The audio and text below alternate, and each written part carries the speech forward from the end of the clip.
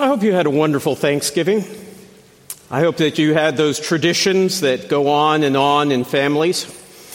My wife's family, we try to gather out at the family farmhouse, farmstead, that has been in the family for centuries, that's incorrect, has been in the family for over 100 years. It's called Drover's Inn. Her older brother has not only stayed on the farm, but has also expanded his home for hospitality. So we are all able to gather there. Thanksgiving is the wonderful time, and then the day after we have a hayride. We're on a farm after all. So we have a hayride with the children. This year it was brisk. It was in the teens with the wind chill, but we still got on there and did it for the kids, you understand. And we went up to the top of the hill where the wind really blew, and we sang songs, and we were frozen by the time we got back. The bonfire was enjoyed only by a handful who went out there to cook hot dogs, and then everyone huddled inside where it was nice and warm. But there's so much laughter, the joy of catching up with each other, of being able to celebrate all that has transpired in the last year. It's a wonderful tradition, and I hope you have some of those in your home as well, and you were able to enjoy them this Thanksgiving. You know, it is wonderful to have that type of celebration on an annual basis, but it's even better if you have it on a weekly basis. I've shared before how we used to have students from overseas living with us while they were coming to the States to learn English. A number of them were from Saudi Arabia, and they would tell us of how their extended families would get together every week. Every week. They would gather, and one student told us how in his family that would be 60 people who got together every week. Now, I don't know who cooks the meal in your home, but can you imagine cooking for 60 every week? That's quite an undertaking. And they enjoyed being together.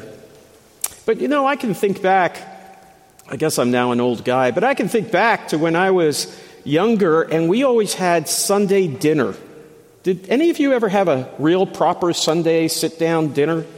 It was kind of classic. Yeah, a few people. It was great because you always knew you were going to have a very good meal after the service, and we would enjoy that and then usually head out for a walk while my father got a nap before the evening service because he was the preacher. It was always a wonderful time. Now, the reason I mention all of that is because this psalm is a mixture of thanksgiving and of tradition. If you look, it's entitled A Song for the Sabbath. And believe it or not, in the Hebrew world, this was the first song, this was the first psalm that was always announced at the beginning of the week. Every Sunday, this was a psalm that would be read out in the temple. And so it's appropriate. But what's interesting is not just that it's a psalm, but it's a song. It was expected to be sung. And there are so many good reasons for doing that. Now, it's an interesting psalm because it can be divided up in so many different ways. Let me just give you a few. Matthew Henry, a very famous commentator, divided it into two. The ESV study notes have 3. Calvin favored 4, and the NIV Study Bible has 5. So you might as well study it and divide it up whatever way you'd like. The point is, it's so complex in the way that it pushes praise and gives so many different reasons for giving thanks to God, that it really is one of those wonderful psalms that you can return to again and again and look one way and say, okay, I could see that in 3. I could see that in 4. I could see that in 5. Tonight, I want us to look at it and to be able to just consider 3. I won't break this down, but I'll just say for 3 different ways of looking at this psalm. First, a psalm for the foundation of thanksgiving. Second, for rethinking of thanksgiving. And third, the vitality of thanksgiving. Let me start off with just a short oversight of the whole psalm itself. In the first verses, the psalmist encourages the praise of God through song because of his works, verses 4 and 5. However, we see the stupid man and fool of verse 6 cannot understand these works and therefore are doomed to destruction forever. And God's enemies shall perish and all evildoers be scattered, verses 7 and 9.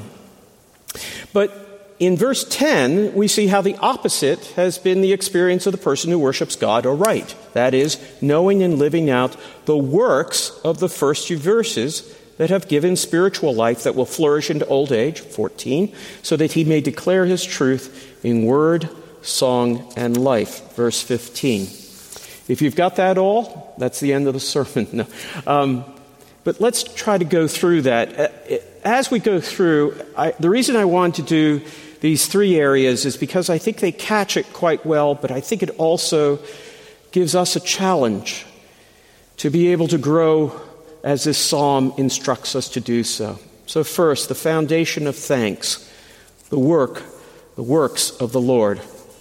Now, we can see from 4 and 5 that the works of the Lord have elicited or started this song of praise, yet the elements of God's character seen in verses 1 through 3 are not the spark for such an outburst, though that could be very possible. Rather, it's on the basis of the Lord's works. Now, what are those works?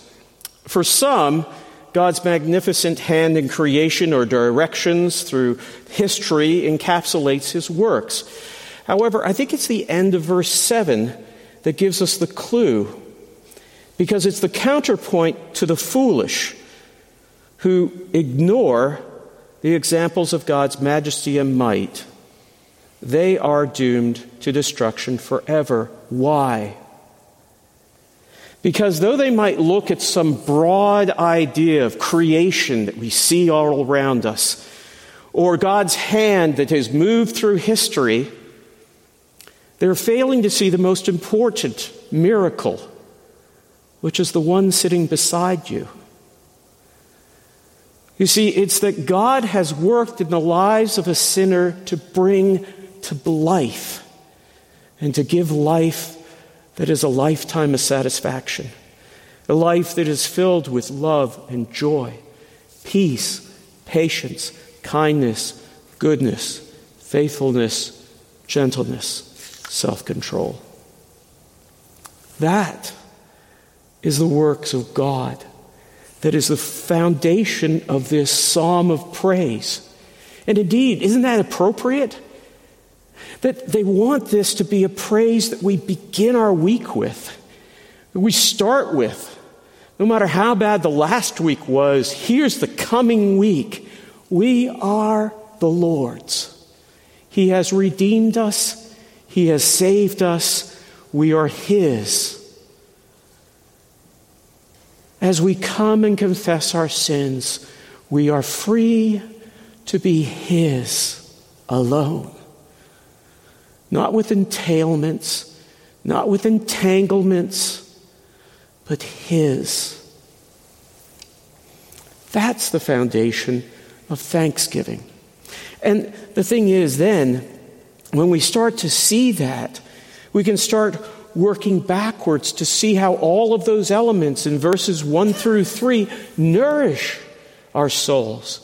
Look, he says, give thanks. Of course we should give thanks. Sing praise to his name because we know his name. Think about this. We know his name. He could have withheld that from us, but we know his name, the name of the Most High, the name of Yahweh, the covenant-keeping God, the one we call our Lord, our Savior, our Jesus. That is who we worship. And that's why we just don't have intellectual knowledge of his name. We know his name. We know who he is. Our lives reflect that. We wouldn't be alive spiritually if it wasn't for him. But look at verse 2. We know of his steadfast love. We know of his faithfulness. These indeed are the hallmarks of our life, or they should be. How quick we should be to wake up in the morning And to be able to say, "Oh Lord, what a morning. Your steadfast love is promised towards me. What a wonderful day." My neighbor was a bartender, and he used to say, "Listen, any day above ground is a good day." I said, "Yeah, Joe, that's definitely a baseline. But you know what? I can top that. Any day is a wonderful day if you know that love is coming your way." And he would say amen to that. I don't think he quite understood, but okay. But isn't that true? If we understand that our God, the Most High, only has love for us. That's the solitary, single message he wants to make sure we hear every day. Oh, that we can start our days celebrating there. And then at the end of the day, we can recount on our bed all the ways that our God has been faithful. Do you ever start your days by asking the Lord to give you spiritual eyes to see all of his blessings throughout the day? It's a wonderful prayer, because sometimes he will answer that and give you eyes to be able to see. And you'll be able to thank him just again and again and again, especially if you drive in Philadelphia. "Lord, thank you for saving me there. Thank you for helping avoid that. Thank you I didn't wake up quite like that person did, or is trying to. Thank you for a cup of coffee." I mean, simple things we can ask and give praise to our God for, knowing that the bedrock, the foundation, is on this relationship. We have been redeemed. We have been found valuable in the eyes of God Almighty, our God. That is where we really need to find it. That is where we need to have our soul nurtured each day. So Robert Alter, who's a Hebrew scholar, I enjoy reading him. He says in verse 5, he amplifies the idea of God's thoughts, and he says, "Your designs, O God, are very deep." He doesn't know even the half of how well he caught that. They are very deep and very complex. If this is the foundation of our thanksgiving, can I ask a kind of touchy question? Was this how you celebrated your Thanksgiving this year? I hate to say, but I've lived here so long that I often instinctively thank God for the bounty, the amazing feast that is sitting before us. And I don't always think of saying, "Lord, I thank you in the beginning for just this foundation of thanksgiving, of salvation. But then how more I can keep on going, of building upon this, of being able to talk about your steadfast love, of like the saints of old, finding new names. Yahweh Rapha, the God who sees. Jehovah Rapha." Have you ever thought about giving God a new name? From your experience, because of your relationship with him, some way that he has especially ministered to you and drawn close to you, have you thought of creating a name, a special name, that you can call him and say, "Thank you. Thank you for this." You see, I think that we need to get back to understanding that our baseline for thanksgiving is knowing who our God is. This loving God who has somehow found value in us.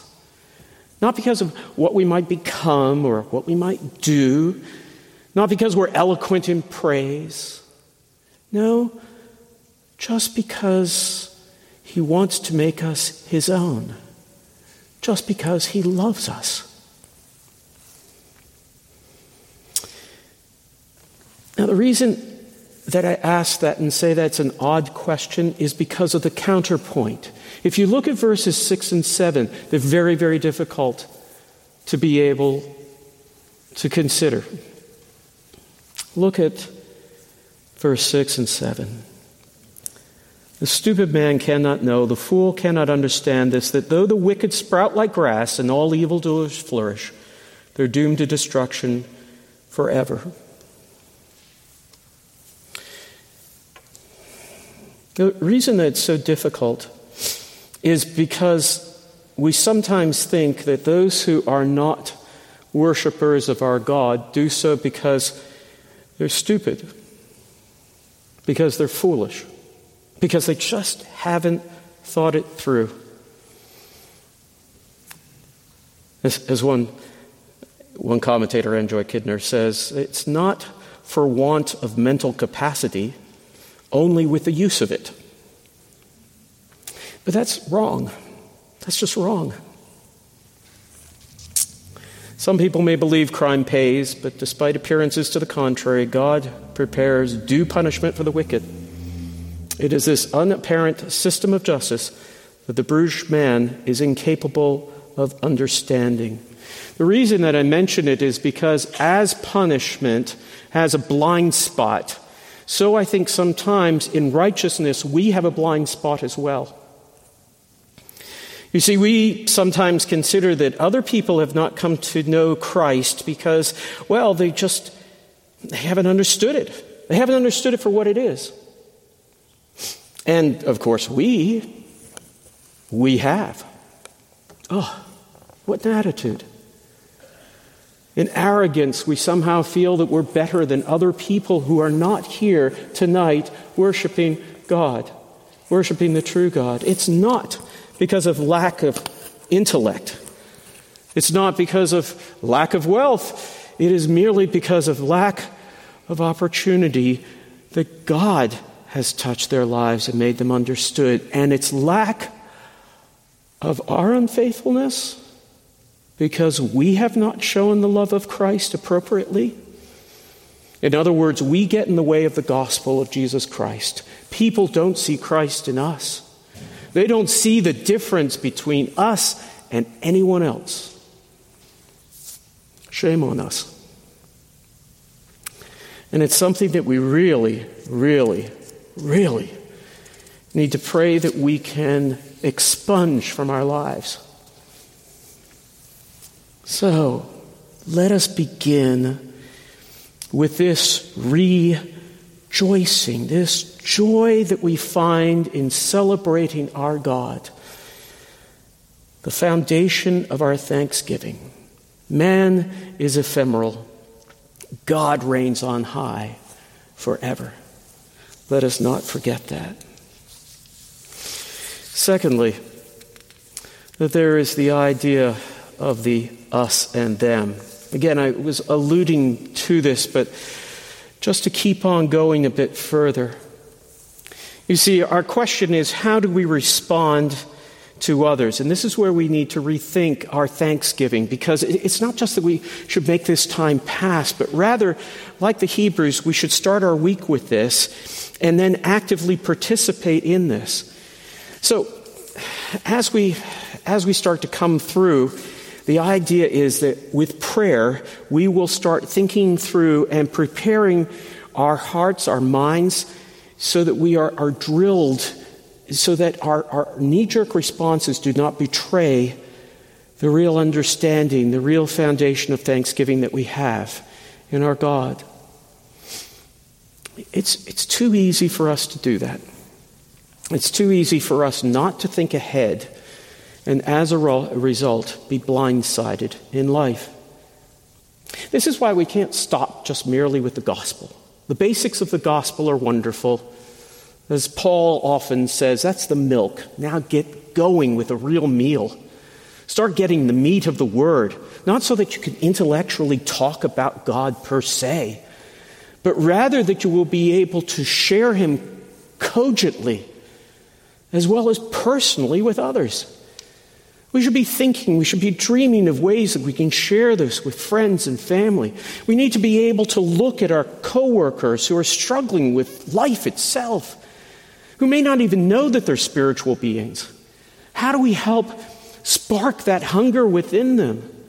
Let us be in dialogue with our God so that we might be able to start finding ways, being prepared and ready so when the Spirit of God opens that opportunity and moves our hearts, we're ready. We're so ready to be able to do that. I have a funny story. I might as well give it to you now. It's of a young man in Texas who was a barber. This pastor kept coming in for a weekly haircut. Unheard of these days, but in those days, it happened a lot. And he would often come in and he would talk to the young man. And he'd say, "Do you ever know how important your work is?" "No, not really. Would you like to enlighten me?" He said, "Yes." He said, "Part of what you do is you make people look good. And that is a wonderful thing to do. Have you ever thought of doing it on a spiritual level?" He nearly lost the man. He said, "What are you talking about?" He said, "Well, there's a lot of people who don't even know they have souls. Wouldn't it be wonderful if you could help them just kind of shape up their souls? You see so many people on a regular basis. Have you ever thought of sharing the gospel of Jesus Christ with people?" He said, "I don't even know what you're talking about. You're telling me a different language." He said, "Well, let me tell you a little bit about it. One of the things that has changed my life is knowing Jesus Christ." He said, "I only know him as a swear word." He said, "Oh, let me tell you about my Jesus." And every week he came back and he started talking more about Jesus. And inevitably, this young barber came to know Jesus Christ. And so as the pastor kept coming back, doing discipleship with this young barber, they kept on studying the Bible.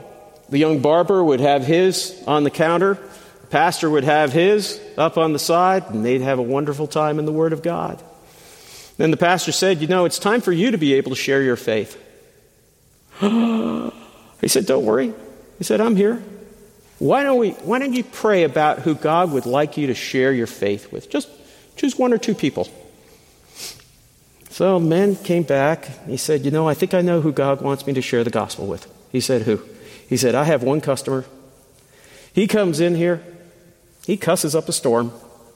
I think he needs God." I said, "Okay, that sounds like a tall order, but let's start praying about it." So he started praying. And after about a month of praying, he said, "Pastor, I really believe that this week is the week that I need to pray with this man." He said, "Great, when does he come in?" He says he comes in every Wednesday, faithful as can be, right on the dot of 10. He said, "Okay, listen, I'll come in Wednesday. We can have prayer just before he comes." I said, "Great, I'd really appreciate that." Wednesday rolled around, 9 o'clock, the pastor came in, they had prayer together. He said, "Listen, the question is, wait until God gives you the green light." He said, "I will, Pastor." So, sure enough, 10 a.m., this big old man comes in, takes off his big hat, puts down his big cigar with his hat. He said, "Give me a haircut." So he gets in the chair, starts giving a haircut. Underneath he's saying, "Lord, just give me the green light. Just give me the green light." He gets done with the whole haircut. No green light. He was feeling so disappointed. And then the man suddenly said, "Hey, you know what? Give me a shave too. I'd like a nice close shave." Okay. So he gets them all lathered up. He strops up the straight edge razor. He puts it on the man's neck and he gets the green light. And he says to the man, "Are you prepared to die?" Now that is a way to be able to introduce the gospel to someone, but wow, did it ever have effect. But what was interesting was the young man didn't share a life and death story. He shared his life and death story. He said, "This Jesus changed my life, and now I only have eternal life in front of me. Would you like to know about it?" And the man said, "Oh man, I thought you were talking about something different." He said, "Yeah, I guess you could understand it that way, but I really do want to tell you about something." And he led that man to Christ that very day. Are we ready to share Christ tomorrow morning? Day after? How about Wednesday at 10 a.m.? We need to be prepared and ready. You see, this is what's so amazing about this psalm. It's for the Sabbath. Our Sabbath is today. Isn't this a wonderful way to start the week?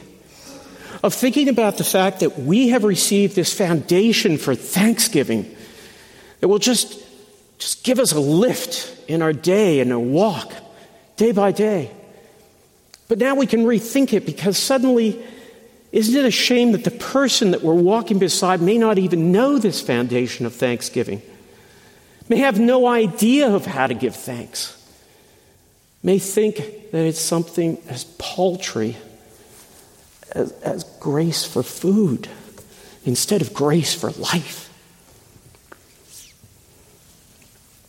Tim Keller from New York wrote, "To us the word rest conveys mainly inactivity, but the main way the biblical Sabbath day renews strength and joy is through worship." Think about that. Does that kind of change the attitude for coming to a worship service? That suddenly you want to be reinvigorated through worship? And that brings us to the third point, the vitality of thanksgiving. Even as we begin this psalm in verse 4, asking why the author is glad and singing, we now see in verse 10 a new wave of personal rejoicing in stark contrast to those enemies of our God whom he will scatter. So we need to be able to, in verse 10, "Behold, you have exalted my horn like that of the wild ox. You have poured over me fresh oil." Or as my Hebrew scholar friends suggest, "I am soaked with fresh oil." Isn't that delightful? Verse 10 speaks of the horn, a symbol of strength, and being anointed, a symbol of refreshment. Only through worship are we restored to vigor from the exhaustion and burnout of seeking our own glory. Once again, it's because of our relationship with the Lord Most High. He boldly makes the Lord's exploits his own delight and inheritance. If God is on high forever, verse 8, he can raise my head on high, indeed my horn, verse 10, a symbol of power. And if his enemies are doomed, verse 9, so are mine, verse 11. It's not something to crow about. Rather, it is just a fact. And the soaking in fresh oil, well, that sounds exactly like an anointing used for renewal and consecration that we might serve our God. Now, building upon the symbolism, those who live with this vitality of thanksgiving are likened in verses 12 and 13 as flourishing palm trees and the legendary cedars of Lebanon. The palm tree is the embodiment of graceful erectness, the cedar of strength and majesty. Their natural dignity and stability are enhanced here by the honored place they are pictured as occupying and the protection they accordingly enjoy. They are planted in the house of the Lord. And if we maintain fellowship with God over the years, verse 13, there is a kind of freshness that can come with increasing age. It's not the naivety of perpetual spiritual adolescence. It's the spiritual vigor that grows only out of years of trusting God in prayer, coupled with the wisdom that comes from a treasure chest of rich memories, both sorrowful and sweet.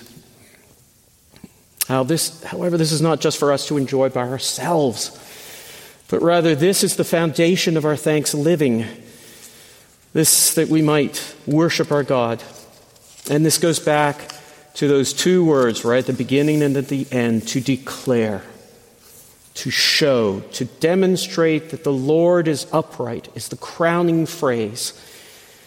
That by our vitality we may not only sing but be, in terms of Ephesians 1:12, to the praise of his glory. Kidner suggests that this is endless vitality. Recently, I've read some of Bernard of Clairvaux, the 11th century monk whose writings revitalized the Benedictine order and was supportive in the Reformation theology emphasis of sola fides. Let me just read a few quotes. "The man who is wise will see his life more like a reservoir than a canal. The canal simultaneously pours out what it receives. The reservoir retains the water till it is full, then discharges the overflow without loss to itself. You squander and lose what is meant to be your own if, before you're totally permeated by the infusion of the Holy Spirit, you rashly proceed to pour out your unfulfilled self upon others." Isn't that good? Reservoir living requires believing that I too am worthy to receive sustenance from God. It's good food for thought. So that as we finish perhaps this season of thanksgiving in our nation, we will take up the Hebraic idea of having it as the foundation of our thanksgiving. Something that we will consider to rethink of celebrating on a daily basis in our lives, but also set forward as the goal, finding satisfaction in our Lord. John Piper wrote a trilogy, and the foundational thought was God is most glorified in us when we are most satisfied in Him. Are you satisfied in God? Because that is the foundation not only for thanksgiving, but of worship itself. Isn't it false worship if we come into a presence of our God who knows our very thoughts and we try to create worship out of our own efforts, rather than stopping and remembering all that we have received, the abundance we have received from our God, the spiritual life, the enrichment of that life on a regular daily basis, the joy of living out this life to His glory. Yes, that is the overflow of satisfaction in our soul. Clearly, enough it is right to give God thanks and sing His praise, but here we go further and call it good. Good, no doubt, in the sense that in love He values it as He values His creation, but also in the sense that it uplifts and liberates us. We are made glad by the works of God and by His ways in proportion as we give our minds and voices to express the wonders of them. Oh, may we do that well. Dear Heavenly Father, make this the hallmark of our lives, that we are people of thanks. Thanks to You. Amen.